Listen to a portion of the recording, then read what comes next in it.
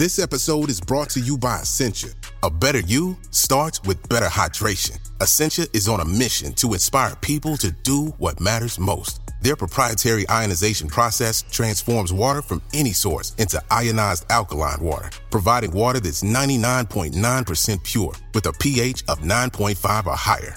Essentia overachieving H2O, the #1 ionized alkaline water. Shop now. This episode is brought to you by Shopify. Forget the frustration of picking commerce platforms when you switch your business to Shopify, the global commerce platform that supercharges your selling wherever you sell. With Shopify, you'll harness the same intuitive features, trusted apps, and powerful analytics used by the world's leading brands. Sign up today for your $1 per month trial period at shopify.com/tech, all lowercase. That's shopify.com/tech.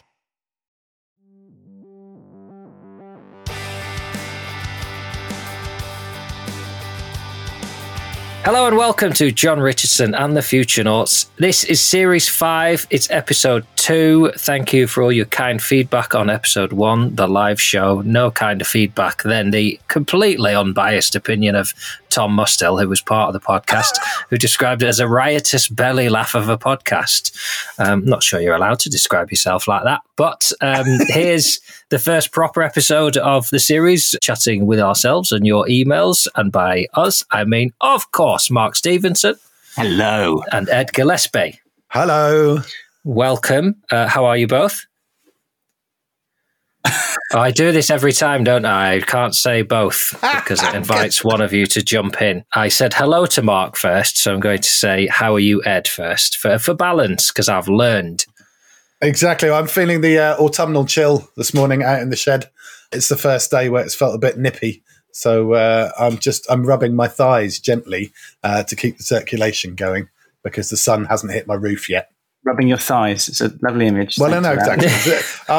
Vic Reeves is my inspiration. It's been a long time since we've had that sort of, thigh rubbing on national TV. It's a long time since thigh rubbing has been a sort of a media trope, isn't it? It's basically sort of camp pirates and Vic Reeves. Do you think there's a reason for that? Yeah, I think thigh rubbing will be the next thing on the block. I think in a few years' time we'll be revisiting Shooting Stars. Will have to be aired with a warning that this episode contains scenes of thigh rubbing, which were appropriate at the time, but are no longer so. Mark, what are you rubbing? You're rubbing your head, aren't you? Yes, I had to come home last night and just have a couple of glasses of wine to calm down after my appearance at the House of Commons. Yeah, what were you doing there? Were you invited in, or were you just wandering around? No, I was invited in, and I was invited by some very lovely people to go and talk to some quite senior people in the travel industry about getting to net zero and all that kind of stuff. I heard it described as so-called net zero on the radio yesterday. Well, indeed, we can get onto that if you like. Okay. Anyway, it was a lovely evening. There were some very senior people there, and I really challenged them on saying, yes, I don't want a world without travel. I'm a big fan of Mark Twain's great maxim, travel is fatal to prejudice. But, we've all got to realise that, you've got to travel less, we're going to have to travel less, and we're going to have to travel in a net zero way. And it was actually a really lovely event, and everybody there was fantastic. I got some lovely emails. By the time I got home, lovely emails saying, how great it was and how challenging it was. However, on the way out, I got stopped by... Security? No, I got stopped by two gentlemen who hated everything I'd said and accused me of trying to kill the travel industry, and then physically restrained me and said, well, what are you doing about emissions in China and India? The classic whataboutism. Yes, classic, And so I sort of mentioned, the work that the wonderful client Earth have been doing in China, which we had on the podcast, and tried to extricate myself, and they physically restrained me and started being rude and offensive. So I lost my cool a bit and sort of mentioned that this trope of, massively privileged people not doing anything because slightly less privileged people aren't doing everything rather annoyed me. And as Special Advisor to the Ministry of Defence on National Security and Climate Change, I might have a point of view, at which point they accused me of being a racist. Oh, wow. So at that point, I kind of lost my cool and said, well, it seems you don't believe in a net zero travel industry and you don't take responsibility seriously. So either get to net zero or fuck off. And then I left. Where were they from? You don't have to name a business, or were they from an organisation? Were they lobbyists? I will find out, because I emailed my host this morning to say, I'm sorry I lost my call, but these people were being very unprofessional and indeed aggressive, and I'm sure I will find out who they are. And then obviously... Oh, maybe that email will come in during the show. Yes. That would be nice, wouldn't it? Bit of naming and shaming. No, but it was actually a really great, because that industry has this really difficult conundrum, and actually the head of tourism for Greece was there.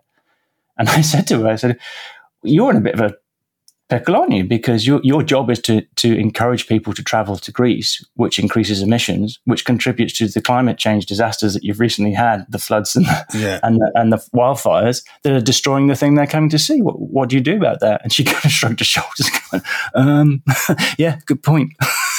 They were really up for that challenge, but some people, they just don't want to hear it, because it's very difficult for somebody to understand something when their salary depends upon them not understanding it. It's a very tight circle now, isn't it? That's the problem. I think, when you're talking about, but people flying out to Rhodes while Rhodes was on fire this summer. Do you remember when I talked about the toilet above a lake in Cambodia, where you use the facility and then the catfish eat your contribution and then you go out and eat catfish curry?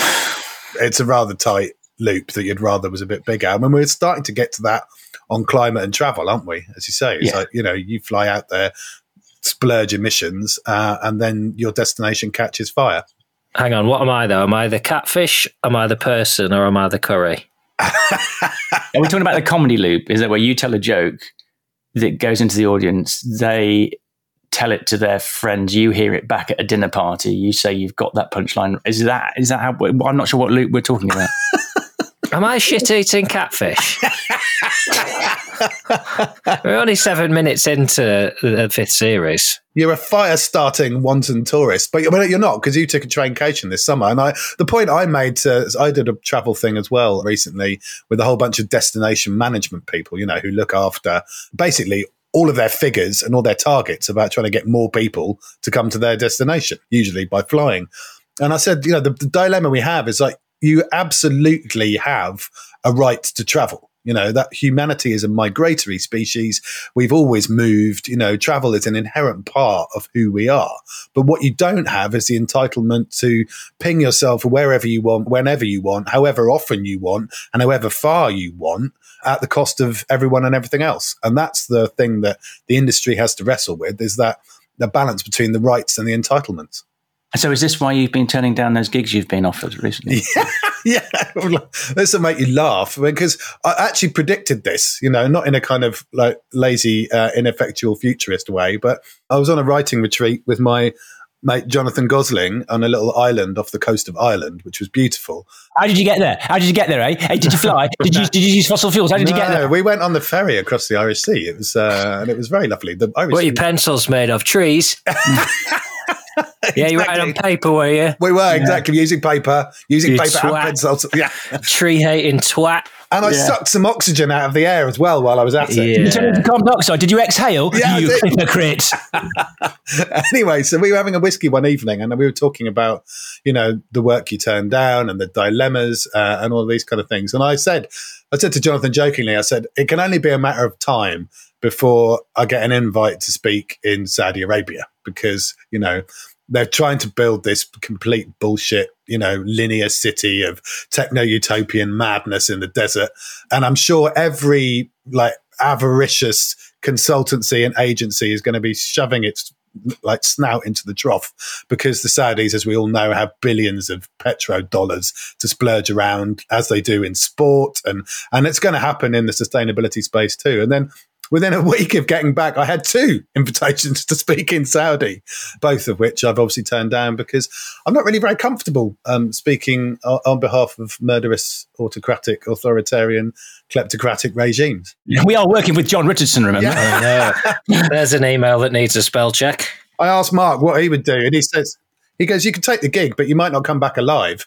It's like, because, obviously we always want to retain our authenticity. And one of the things they wanted me to do was to chair an event on prosperity for all. And it's like, well, Well, maybe for women, I mean, like half of your population has very limited rights, because you're an incredibly misogynistic regime and culture. That would be a good start. And let's not even start talking about the indentured labour and, basically modern slavery for most of the people who run your country. So anyway, don't get me started. But needless to say, I won't be going to Riyadh anytime soon. Yes, I was restrained by 2 drunken fat blokes last night. You would have been restrained by the police and probably put to death. I would love to see you two out in Saudi giving a talk. Well, it's like the old joke. There's an old Not the 9 o'clock news sketch from the 80s where, it's like the Saudi king and his advisor says to him, the British ambassador is here to see you, Your Highness. And the sheikh says, send him in. And the advisor says, certainly, which bit of him would you like to see first? And that was in 1980. And now look. Shall we discuss traincations, since you mentioned them? We've all had one over the summer. Well, how was yours, John? Because you were a traincation ingenue, a traincation virgin. What did it feel like to kind of, and how did you cope with shepherding Lucy and Elsie?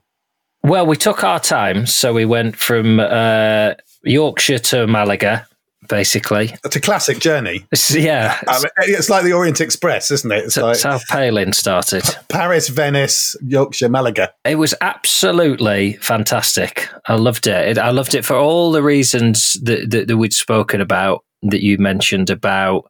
Just really, I mean, the big takeaway on a sort of emotional sense really is remembering how far away things are. I know it sounds absolutely moronic, but you can get on a plane and fly for 4 hours in any direction and not have any context for how the landscape changes, how the people change, how the culture changes. And even just that journey to Spain, which on a plane is probably, you have a Costa at the airport you leave from, you have a coffee at the airport you arrive from, and you head to your hotel, and you have absolutely no sense that really anything has changed. Just going by train. I'm really glad that my daughter now has some context for how far away. I mean, basically on the tip of Africa in southern Spain, and it felt like that. It felt like an epic journey, not in an unpleasant sense, just that, we'd spent a lot of time traveling, and that feels exactly right. It's beautiful, isn't it? I mean, people always say, it's a small world. It's like, no, it's not. It's massive. It's like, get on a train and you appreciate exactly how huge the world is. I think that's bang on, John, in terms of the perception. I mean, I'm taking Claire Faye to Romania at half term because I've been invited to speak at an event out there. And again, I'm not going to fly, but that's a sort of 2-nighter on the train. I was going to say, you do it hardcore, you see. You do it half term. So you're like, travel, stay. Travel. And I'm all of it. Travel, stay, travel, stay. It's all an integral part of it, I'm actually doing a couple of sleeper trains. So, so a lot of the travelling will be while we're snoozing in the cabin. So we will miss bits of it. But, again, it's that, I don't know where you broke your journey, but, when we go to Romania, we'll be breaking it in like Vienna and Budapest. Beautiful. You get to see these amazing cities en route, and then the joys of Bucharest at the other end. Do you know one of the things I hate about podcasts? What? Us. Listening to the host bang on about their lives and their holidays and what they had for breakfast and not getting onto the actual content. This is the content. Where did you go on holiday then? Come on, we haven't spoken for 6 months. Well, I literally just said that's the tedious stuff. And I went to Cornwall. Yeah. And how was it? It was lovely, and I got to hang out with Tim Schmidt a bit and the Eden Project a bit, which was nice. I thought it was lovely. I'll tell you on practicality, my last point on trains, you can zone out, Mark. He already has. He's about to call you a C word. We'll come on to that. Swearing in Series 5. A lot of fans out there, basically. We discussed whether we shouldn't, and all the emails and texts we've had have said, no, crack on, we like it. So I'll tell you one fucking thing I learned about getting the train. I don't remember discussing, you just do it on Trainline. Yeah. Like you book like Preston to Wigan. Yeah. You just book Malaga to Madrid. Yeah. It's incredible. Well, hang on. I mean, this was the business that I was heavily involved in, Loco 2, which has now been bought by Rail Europe. But we pioneered this integrated ticketing. We were the first ones to ever offer that like Birmingham to Barcelona in one transaction. And it was an absolute nightmare to get it going. Well, it was, because most people were trying to get to Liverpool. And the train line essentially copied us and tried to buy us at one point. I won't go into the story because it doesn't put the train line in a very favourable light. But it is amazing what is now possible, as you say, in terms of like one click. And the whole ethos was, how do we make it as easy to book a European flight? I mean, rather a European train as it is to book a European flight. Yeah, absolutely. And you don't need your passport once you get over there. Yeah, exactly. And you can get on with a whole bottle of booze. Well, that's what... You're allowed as much booze on there as you like. It's what Mark Smith, the man in seat 61, who's like the train travel guru, always says, never travel without a good book and a corkscrew. Absolutely. Or a screw top bottle. Or a bottle of champagne, as Mark discovered, because we ended up without a corkscrew, didn't we, on a train? And then we were forced to only buy screw top wine or fizz. On a train without a corkscrew. Yeah. Mark's just sulking now, isn't he? He's not going to say anything. Do you know what he's done, Ed? He's shot himself right in the foot because he's basically said, I don't want to listen to tedious travel anecdotes, which means the next thing he says better be fucking interesting and fucking relevant. So he's sitting there quietly trying to sculpt himself an absolute dagger of a point. What have you got, Stevenson? have we actually lost him? He's there. He's lurking. Would you like to get to some listener emails, or would you like to? Please, is there any more from? I wanted to talk about the real world. Oh, Are you suggesting that our listeners aren't in the real world? Well, no, but I keep hearing this phrase. It's really starting to wind me up. You hear all these conversations about, people go, the real world, these environmentalists don't live in the real world, or, you're not living in the real world, or this is the real world, Sonny Jim, and it just, I'm really curious about what people think is the real world. Because it strikes me that the real world that they keep referring to is precisely the one that isn't actually real. It's the one. It's the one that's all about our human projections and constructions. All that stuff about transactions, and it's not real unless it lives on a quantified spreadsheet. It just kind of fries my brain, because the actual real world is the one of ecological limits and environmental responsibility and social equity and how you maintain the fabric of society. That's the stuff that's really real. And yet that's being destroyed by our obsession with the so-called real world. Yes, I think most people think of the real world as the thing they find emotionally or financially convenient. Is it not sort of company bosses and those in power using difficult economic times as an excuse maybe not to take more proactive action? So what they're really saying is, things are hard for people. I can't do anything that's going to make that harder. That is exactly. I mean, that's what Sunak is doing at the moment. Trying to position populism as pragmatism and say, we're going to roll back on these net zero targets because we're going to do it for the hardworking families. So-called net zero. The so-called net zero. We're going to pull back on those targets. In the name of supposedly helping people who are struggling, and it's a barefaced lie. I think we just have to confront it and call it out. It's like you get this man standing up and basically gaslighting a nation, because the one thing that everyone has been in agreement on for best part of 20 years since the Stern Review on climate change in 2006 was, that the more you delay action on climate, the more it costs. And so, by delaying the action on EVs and heat pumps and all the other things he's trying to roll back on, as well as all the nonsense policies that never existed in the first place, all he's doing is adding additional cost further down the line. Indeed. This is what happens. This is what happens when economists don't study ecology. Yeah. It'll be a bit like your physician not studying physiology. You'd think that was ridiculous, wouldn't you? But we seem to think it's okay for economists not to study ecology, which is the absolute fucking madness. Well, the Stern Review did. That's the thing, isn't it? And so the economists that are advising Sunak, or he's coming at it with his, private equity head on, it's like, what does this man stand for? Because this is where absolute leadership is totally required. It's as my mate Richard Brophy put it, it's like trying to pin the Sunak down is like trying to pin a fart to a wall. Actually, now I think about it, who was that bloke who was streaming the House of Commons last night? Well, no, but it's like the hokey cokey. It's like, you put your policy in and then you pull your policy out. It's not surprising that, the whole world looks at it and goes, well, what are you doing here? You're sending this completely inconsistent message. Business is apoplectic. You've got all the car companies against you going, actually, we just invested billions of pounds in this transition and now you're giving us more uncertainty. I mean, sorry if I'm ranting here, but blimey. eBay Motors is here for the ride. With over 122 million parts, you can make sure your number one ride or die stays running smoothly. Brake kits, LED headlights, bumpers, whatever your baby needs, eBay Motors has it. And with eBay Guaranteed Fit, it's guaranteed to fit your ride the first time, every time. Plus, at these prices, you're burning rubber, not cash. Keep your ride or die alive at ebaymotors.com. Eligible items only. Exclusions apply.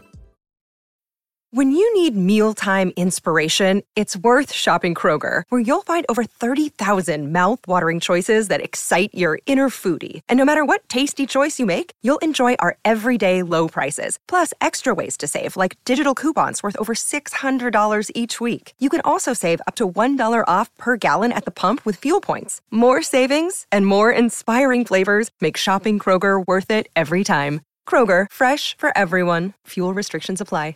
I've just tried to shift a lot of weight recently from the holiday. So I've been eating a lot of pearl barley and pulse broth, and I think you could pin my farts to the wall. I'm quite confident. What drives me totally crazy is this morality question that sits at the heart of all of this, because, he's absolutely failing us while trying to convince us that he's saving us. Yeah. One of my favourite phrases that I use is you've got to be very careful of a vested interest masquerading as a moral conviction. And that's exactly, what he's about. So do you think then that it won't be a vote winner and that the broad electorate will see through it? Ooh, definitely not a vote. I mean, I was actually in the House of Commons last night talking to some, people there, from the political sphere, and even people on the right and the Tories just going, this is a disaster, because, people who weren't going to vote for him weren't going to vote for him. And now, the people who were going to vote for him will, of course, carry on voting for him. But there's a bunch of Tory voters now going but actually climate is really, important. And actually, this is something that kind of, in a way, the Tories kind of led on to a certain extent, in some ways, because of the net zero law. You've got very senior Tories like Ben Goldsmith who are, very keen on the environment and all that kind of stuff. And so, right wing or left wing, we care about the environment. And he's lost a slew of Tory voters probably with these announcements. But how do we tackle? Because I'm not sure. I think there is an appetite out there for people to be told, we're going to make it easier, and this is something that is sacrifice. I heard a guy on the 5 Live debate saying, I keep hearing people talk about trying to save the planet for years to come, and I'm trying to save to get to the end of the week. And it sort of flummoxed Nicky Campbell. I don't claim to be Nicky Campbell. I'm a fan of Nicky Campbell. But if it is a vote winner, then is that a failure of how we put the arguments across? I always think about the veganism thing. It's the thing I get asked most about. It's the thing I'm most passionate about. And I still don't quite know, when somebody says to me, why are you vegan?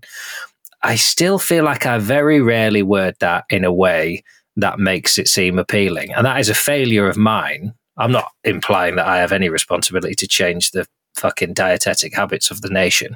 But I always think every time someone asks me, that is an opportunity for me to say why I'm vegan in a way that will make them think, maybe I should do that. And if I list all the reasons, I come across as sort of doom mongering or negative.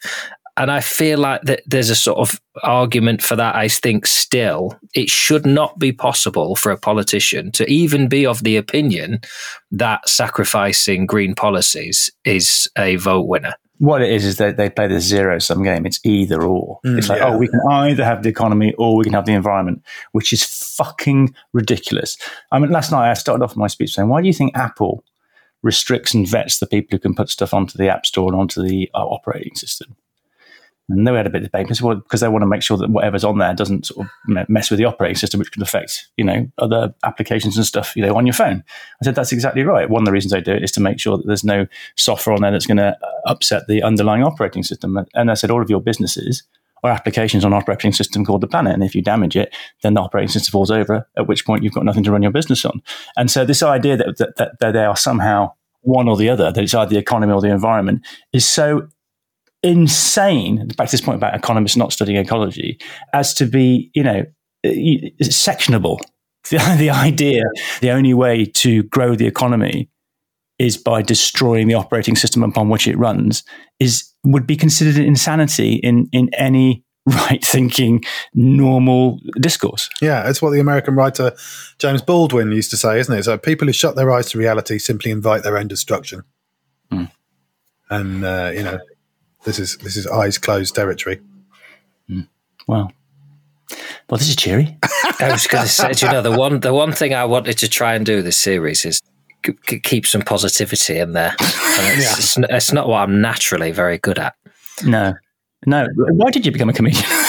But I think the positive bit, if we took the examples that Sunak is supposedly focusing in on, and all of this, let's remind ourselves, comes back to an Uxbridge by-election where an ultra low emission zone became a toxic subject for debate, and an MP retained their seat despite the fact it was their party that introduced the ULEZ in the first place. Because of that traction there, and this is playing to your point, John, is the Tories are now focusing on driving this as a wedge issue.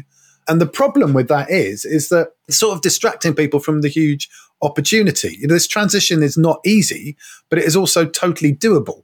And there's a reason why the French are installing 10 times as many heat pumps a year as we are, because they have got that leadership and commitment and that transition towards, a fossil fuel-free electricity grid. We're selling the argument wrongly. People are being turned back to their good old fossil fuel boilers, reliant on gas, which is now being shipped halfway around the world. And yet there is a much better system that we've talked about endlessly on this podcast, where we are all producers and generators of at least part of our own energy and electricity. We're selling it to each other. We have shares in community energy systems. We turn it from a linear pipe into a network decentralized grid. All of that is possible, but it requires the leadership. And that leadership has to a certain extent go against the vested interests of the status quo.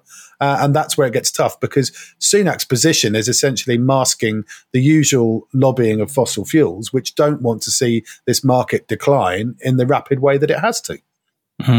Yeah. I mean, basically, he's like the people who try to protect the sperm whale industry, from the introduction of fossil fuels. So we can't have these fossil fuels, What about the fuels we get from sperm whales? It was an absolutely dreadful idea, digging this stuff out of the ground. Let's carry on hunting these things to distraction. He's basically the new sperm whale industry defender. Yeah. Well, he's been called a lot. Yeah. That'd be a new one on him, I bet. Speaking of sperm whales, I mean, and BP's as chief executive got taken out as well, didn't he? For undisclosed relationships with colleagues. Oh, really? Did you not see this? No. Yeah, he stepped aside, didn't he? He stepped aside. He got taken out. He was allowed to take himself out. Yeah, I'm very interested in the sort of moral relativism of this, because the reason for his departure, rather sudden and abrupt, was because he had undisclosed relationships with colleagues. And so, there seems to be a sort of moral question here, the fact that he clearly lied to the board about who he had or hadn't slept with in the company. So it's not acceptable to do that, but it is okay to burn the planet in the name of fiduciary duty, but just don't shag the staff. I haven't fucked either of you. I want everyone to know that. Well, not physically. You have been to my shows. Let's turn to the listeners for optimism. And as you were discussing the things we can do between us, Joel has emailed to say, good morning, gents. Hope you're well. As you're aware, the education system is entirely fucked. Big hope there. After several years teaching, I have enjoyed redundancy since January hugely. So there you go. There's the optimism. Everything's fucked, but you might get made redundant or become unemployed. That'd be nice. I thoroughly recommend it. Do as you wish with your time. Great hours to suit yourself. The money is not great. Having listened to your podcast and following my previous work in education, I decided to spend some time creating a website, Change 52, offering teaching resources around sustainability issues. I believe if we raise a generation talking about and considering these issues from a young age, we begin to change the way the future generations will act in response to the challenges faced. It's in its infancy. There are plenty of development opportunities, but it's live and accessible and hopefully of use to someone. Please take a look. Let me know what you think. Your thoughts and opinions would be valued. Thanks for the inspiration. Have a great weekend, Joel. It's change52.com, which is change50, one word, -2.com. And I haven't looked at it. I have. Go on. Well, I'm the one who always does the research, aren't I? So, Of course you are. Yes, of course, I've done my due diligence. And I really like it, actually. It's very simple, but compelling. He's asking good questions, getting people to think systemically and tracing things back. I looked at the one on food, and it's great. So he's just talking about the footprints of different foods and food miles, and encouraging kids to grow and be discerning about what they're growing and why. And so, I thought it's a great start in terms of just giving some proper good questions to young minds, because, as we always say, it's about asking the right questions. Yeah, talking about the next generation, caring about the environment, yesterday something very exciting happened in our house. Mm-hmm. In that my eldest son, Emmett, received a Blue Peter badge in the post. And it was an eco green Blue Peter badge for his ideas that he sent in about making toys out of recycled materials. So we're all very excited about that, and we're all very proud of him. That's fantastic. Yeah, it is fantastic. I was actually in the shower and he was knocking on the door. Oh, wait a minute, Emmett. And I came out sort of dripping, went, Dad, I've got a Blue Peter badge. And I was like, oh, that is the best. That is it's like high five. That's like felt like he'd won a gold medal or something. Yeah, you could have slipped over and got another massive bruise. That was a really dangerous thing to do. Yeah. I've just turned on my camera. I don't know if you can see on the... Hey. You've got a Blue Peter badge? Oh, I've got a Blue Peter badge as well. How did you get that? Well, as much as I admire Emmett's commitment to saving the future of the planet and taking proactive steps to make the world a better place, I did a show with Anthea Turner. So, there's two ways of doing it. Right. So you're saying there's basically two options: hang out with Anthea Turner or try and save the planet. And these are the She was very. I tell you what. This is an industry where every now and again you get a little backhander or something like that. I've never had anyone be as coy about bestowing a gift as Anthea Turner was. She said, "You cannot tell anybody I've given you this." Luckily, I trust our listeners implicitly. I was going to say that's 30,000 listeners you've just shared that with. Yeah, I haven't used it. I think there are various things you can get with it. Free flights, free petrol. Yeah. I think I'm allowed just a steak in any Miller and Carter steakhouse. I haven't checked what you get with it, but congratulations to your son. And he earned it. Whose name you've just forgotten. No, well, I didn't want to say it again. I already said it once, and then I thought I don't like naming people's kids because that's your choice to make, not mine. Yeah, you can't go around naming people's children. They get upset about that. So, yeah, and I shall continue that if I ever see him. Hello, you say his name. I'm not going to say it. Let's talk more about the younger generation and their responsibilities. We've had an email from Cliff Schlimmer. Oh, that's a good name, isn't it? It is a great name, isn't it? This I have to say, well, there's a lot in this email, and I would like to have a conversation about something said about the responsibilities of the younger generation. It starts... Where's Cliff from? ...with an insult. The Netherlands. Oh, go on then. And it ends, this email, it sort of sounds like an application to join a cult. Anyway, let me tell you why I was drawn to this. Let me just read you the opening to the email.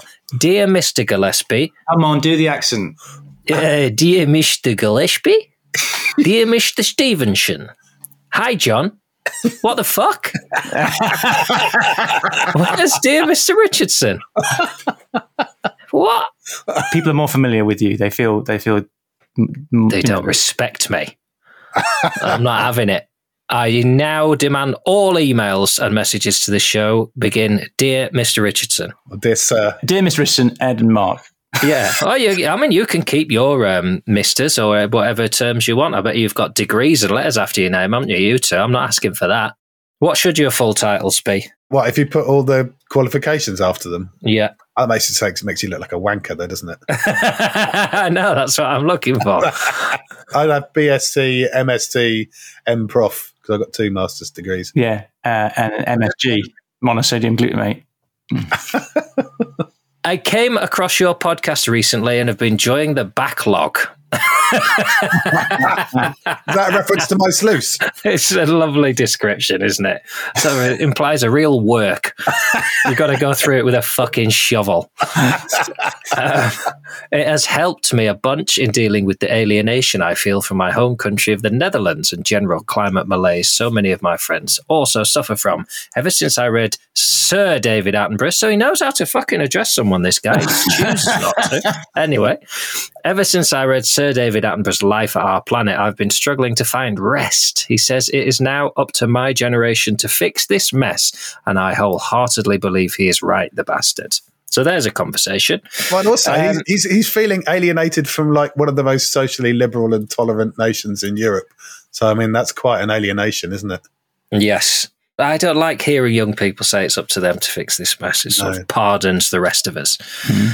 And well, obviously by us, I mean you, because I am part of the younger generation. You're not. Currently, I am volunteering at a permaculture site in Catalonia via the European Solidarity Corps. I feel passion, energy, and outrage burning every day without somewhere to direct it. Life here gives me a glimpse of the future, but not the path I should take towards it. That's why I'm writing to you, since you, John, keep insisting I should write to you. Sorry. If this message falls on deaf ears, I'm afraid a Dutch Mr. Kaczynski will surface somewhere in the near future. But I don't get that reference. It's Ted Kaczynski, the Unabomber, who... Yeah. A mixed bag of him. Like, he sounds really nice, but also he sounds a little bit... Laughs aside... That's a joke for Cliff. I'm looking for a place I can give everything I have for the struggle. So far, I've managed a bachelor's degree in educational sciences with a focus on organizational contexts at the University of Utrecht. It's a funny thing studying, but based on the things I've learned, it's my opinion that a formal education is not teaching authentic stuff applicable to, Ed, the real world. There we go. I need real-world, authentic learning. It's a vision I want to achieve. I am 24, therefore too young to know what is impossible. Before my 30th birthday, I will take 1 year to cycle to China. Maybe I can even write a book about it. This gives me 5 years I can spend learning as much as I can. I know I want to become a futurenaut. I thrive in high-stakes and high-stress situations. Home is where I can be alone. I am a good private speaker. I have a knack for language. I can work with, advise, and support people and organizations. I like the holistic approach. I want to scale up and create the most sustainable and natural landscape with humans and nature in symbiosis as humanly possible. This is a man begging for involvement. Where should I go? What should I do? I will volunteer until April 2024. I'm looking for an expert who would take me under their wing and show me the fields and possibilities for a couple of years. Online or physical, I wouldn't dare to dream that either of you, Mr. Gillespie, or you, Mr. Stevenson, would need a coffee boy, but I can be a decent bartender as well, and if all else fails, John's home bar will be the bottom of my list. This piece of shit. I would, but this is a sensational way to sign off an email. I would be honoured if you could help me on this journey. I will devour everything you send me, from reading suggestions to lists of further victims to contact. I have no obligation to any country or girlfriend to speak of. I am ready to be of service. Girlfriend to speak of? His current partner is just about to punch him in the bollocks. This is somebody saying, fuck the country I live in, fuck my girlfriend. I will come and make coffee for Ed or Mark if it will set me on the path to my absolute desire to sacrifice myself, my skills, and all my energies for the future of this planet. What an email. Wow, Cliff. It is quite an email, isn't it? Yeah, it does sound like a cult application. We need a cult. Haven't we got people and Planet and Pint to point him towards, Mark? I'm not sure. I don't know. He's offered to pour the drinks. That's true. In fact, we haven't actually announced that yet. I don't think I trust Cliff not to be putting something in the drinks. Yeah. I think Cliff's a little bit too committed. But I tell you what, there's just energy there. And it does seem insane that, and I assume Cliff is not alone, that there are many, many people like Cliff across the planet who are saying, I just want to feel that there is a place I can go to feel connected. It's not specific about what realm or anything. There just needs to be an asset or a place I can go where I find all these people who are like me, who just want to completely devote themselves to something that they believe is of purpose. Has he thought about joining the Conservative Party? I believe you have people you can put him in touch with. Liz.truss. That's only half a joke. I was at an event the other night where someone suggested that because the membership of the Conservative Party is now so low, barely 100,000 people, that actually one of the most powerful things that could be done would be to get 300,000 young people to all become members of the Tory party and completely take it over. Because, when they elect their leaders via the membership, then you'd outnumber them 3-1, and you might have the chance of getting a human being in charge. That's an interesting thought. Anyway, back to Cliff. I love the energy and the fervour. It reminds me of me when I was young. I think he's already fine as he is. I think the curiosity, the verve, the keeping going, he will find his people. And if he's anywhere near People Planet Pint, he should get down there, which is our new official club, is it not, gentlemen? Find me in the club. Yes. So we at the podcast have joined forces with the wonderful people at People Planet Pint. That's it. Okay, Peter Pepper picked a peck of pickled pepper at the People Planet Pint. And so we're their official podcast and they're our official place to go. So if you are looking for people who think and care about the planet, then type in People Planet Pint to Google or Ecosia, probably better, and find your local group. And if there isn't one, then set one up. And that will be a place where you can find all those people to put the fire in your belly and perhaps collaborate with in making the world a better place. Yeah, and the first drink's free. It is. Well, for the first drink's free for the first, I think, 60 people who turn up. So. Okay, well, that gives you a pretty good go, doesn't it? Talking of drinks, the world's first regenerative beer is being launched soon. This is an idea of mine, which is going to happen. And I love the idea of that because basically it's a beer that every time you drink it, the world gets better. That's true of all beers, isn't it? Well, yes, but it actually makes the world better. So it turns alcoholics into superheroes. Oh, is it like the pea gin? I like that carbon positive gin, which I loved. Which was I'm doing it for the children, darling. Yeah, pour me another. You just don't care as much as I do. If you really cared about the planet, you'd have a pint for breakfast. What do you think Cliff should do, John? I think I sort of agree with you that if he feels that way at 24, he's probably going to get where he's going. And so long as the world doesn't destroy that energy and that optimism. But I take real issue with the phrase, it's up to our generation to fix it. And I'm not saying that might not be true, but I find that a very depressing sentiment, and I don't want the next generation to come through. It's very difficult not to sound like a sort of climate skeptic in the way that I speak to my daughter about it, who's 7 years old and is learning certain things at school. I'm not going to tell my 7-year-old daughter that it's up to her generation to fix the problems of society. I might tell her that the problems that she's going to face are solvable, and that, her generation will come up with exciting things that our generation haven't done. But the sort of onus I really struggle with, and it sort of means the rest of us can sort of just wait and just think, they'll do it. We are the generation in the driving seat. We should fucking do it. Yeah, the timescale is absolutely on our watch. Yeah. When you look at what the targets are for the next 10, 15 years, that's why I always say to the responsible leaders I work with, it's like, this is going to be the most important thing you do in your career. Because before you retire, the bulk of the emissions reductions have to have happened. So yes, it will be, as you say, for our children to face into this world as well, but they're not going to be anywhere near any levers of influence for 15 years. And so, all of that work happens now. It's us.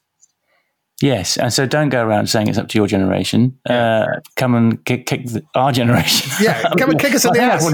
Yeah. And so he said, can I come and work for you? And you just invite him to come and kick you in the ass. Oh, that feels like that's where we're at. Yeah. We've taken a young and enthusiastic, passionate man and said, you know what you need to do? Go and batter old people. That's what you should be doing with your time. Let's come to Leslie, because I think this is another thing I want to discuss. Hello, this is my second email, not at the stalking stage yet. I've started to re-listen to the pods as I can't last without a jam theft fix, waiting impatiently for the next season. It's here and you're part of it, Leslie. Being a Leeds fan, I'm used to a certain amount of vitriol on Twitter currently, because not only are we shit, but we're collapsing faster than a Fred Dibner demolition. I'm guessing this email came in during our break. We're great now. Sort of. I mean, it's fine. That leads to the bottom of the Football Sustainability League, which itself is a disaster because all football is almost completely unsustainable. I doubt we're bottom now. We've had a depressing number of players leave for Saudi Arabia over the summer. I think football itself has not showed itself up in the greatest possible terms, given how many footballers have gone, oh yeah, fuck it, I'll do that. What, money? Yeah. Oh, then I'll just put out a press release saying it wasn't about money. I mean, Jordan Henderson saying it was about building a football project. Fuck you. I mean, eat shit. Oh, it's a passionate project. Is it fucking bollocks? Anyway, unwarranted and unvicious. I'm going back to Leslie's email now. Unwarranted and unwanted vicious personal attacks seem to be increasing, with world events like Trump's popularity rising to the surface again. Fuel is added to an already healthy inferno. I personally have experienced abuse from fellow fans, fellow in inverted commas, and despite being pretty resilient, had more of an effect on me than I would have predicted. I know you have faced this on Twitter, whereas my experience once of this was unnerving. Perhaps an onslaught starts to normalise, which is even more concerning. I'm also a nurse, and in many A&E departments you will see signs saying staff abuse will not be tolerated. Women are also more likely to experience online abuse than men.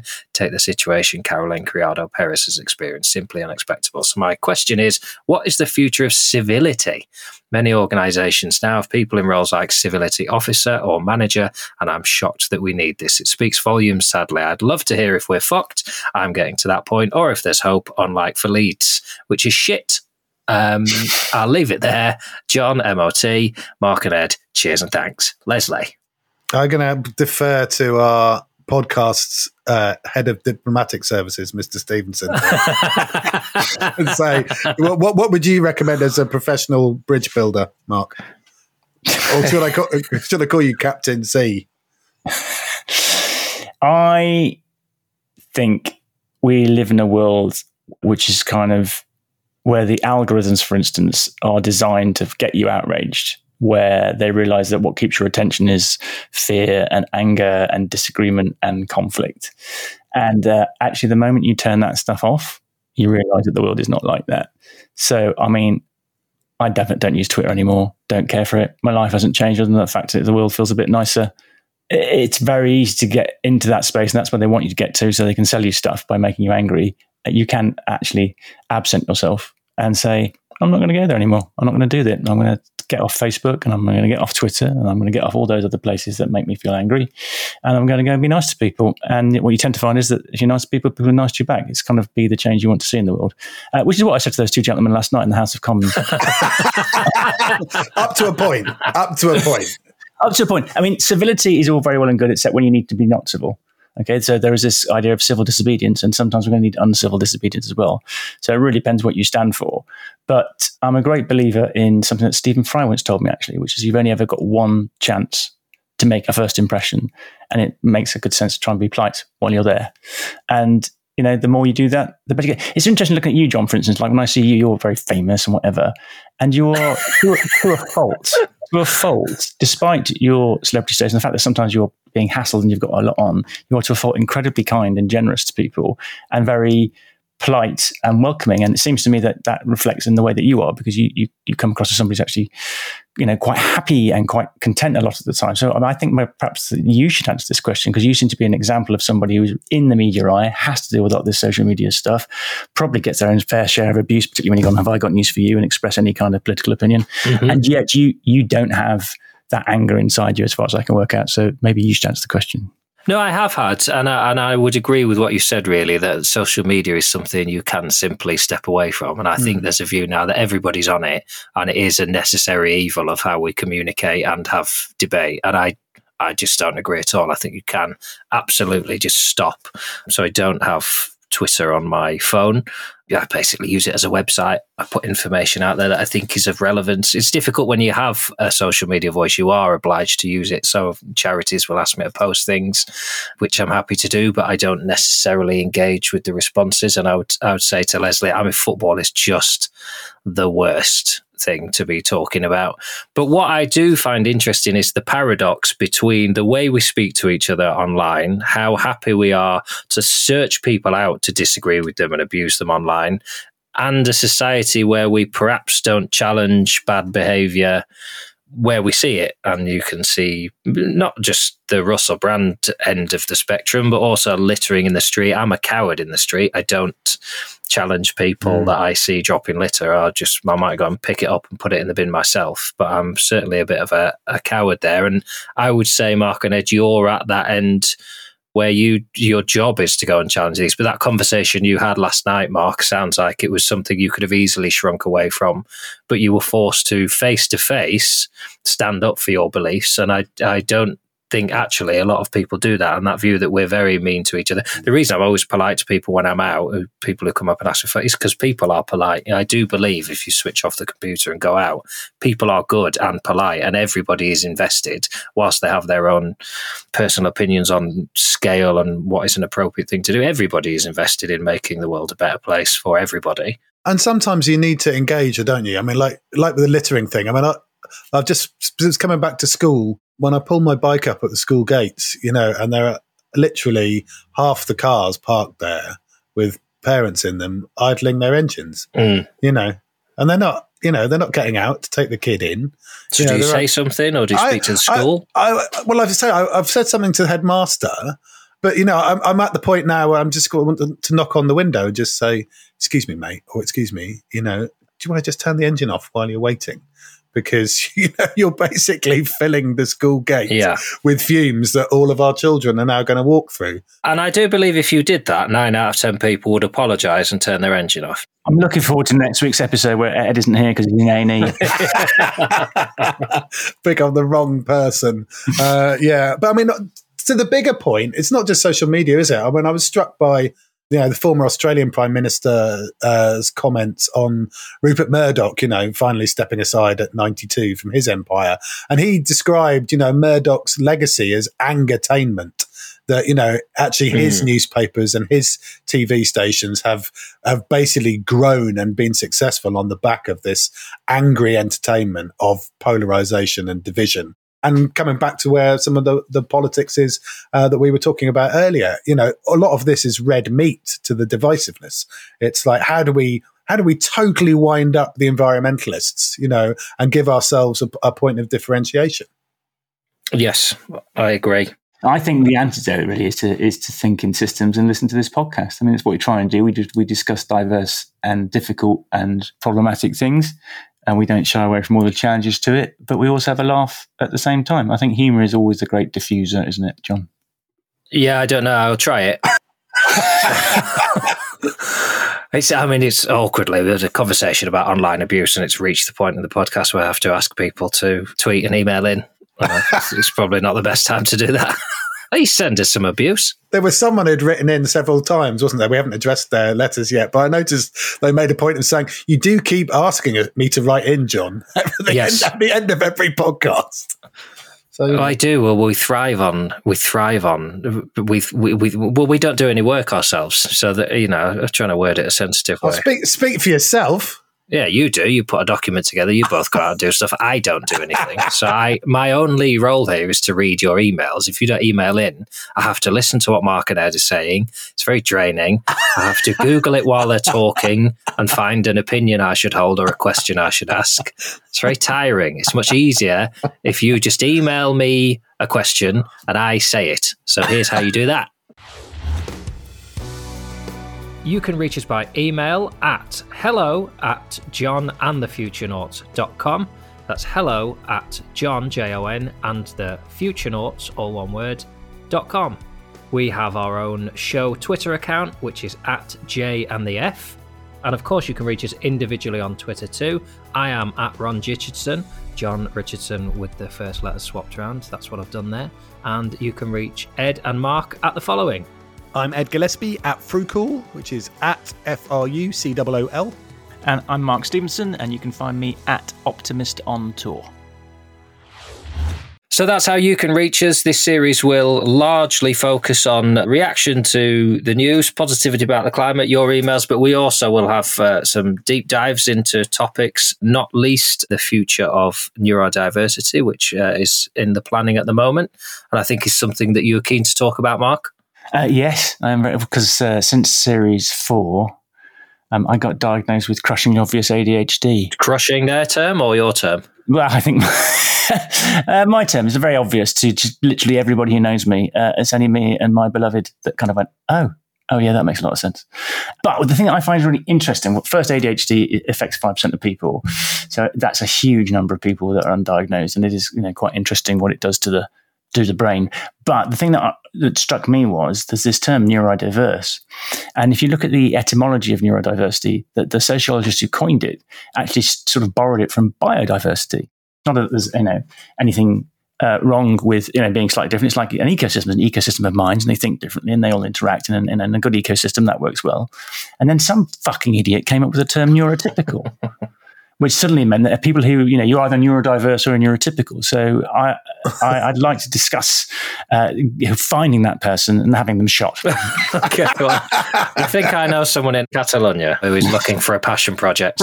It's a great follow-up to the future of civility. But I do think this is the idea that we sort of medicalize to a certain extent and say, because it doesn't fit into this narrow box, you're in that neurodiverse box. You wouldn't go and say to a beetle, oh God, you're kind of, you're beetle diverse, as opposed to sort of that squirrel over there, which is sort of squirrel typical. It's just, you wouldn't do that in an ecosystem. Yeah, we seem to be doing that with people, and I think it's just bollocks. And with somebody who does indeed have very obvious ADHD, which does affect the way I think, I would like to feel part of an ecosystem rather than being told that I'm outside of it. So, thoughts on the range of I don't want to say neurodiversity now.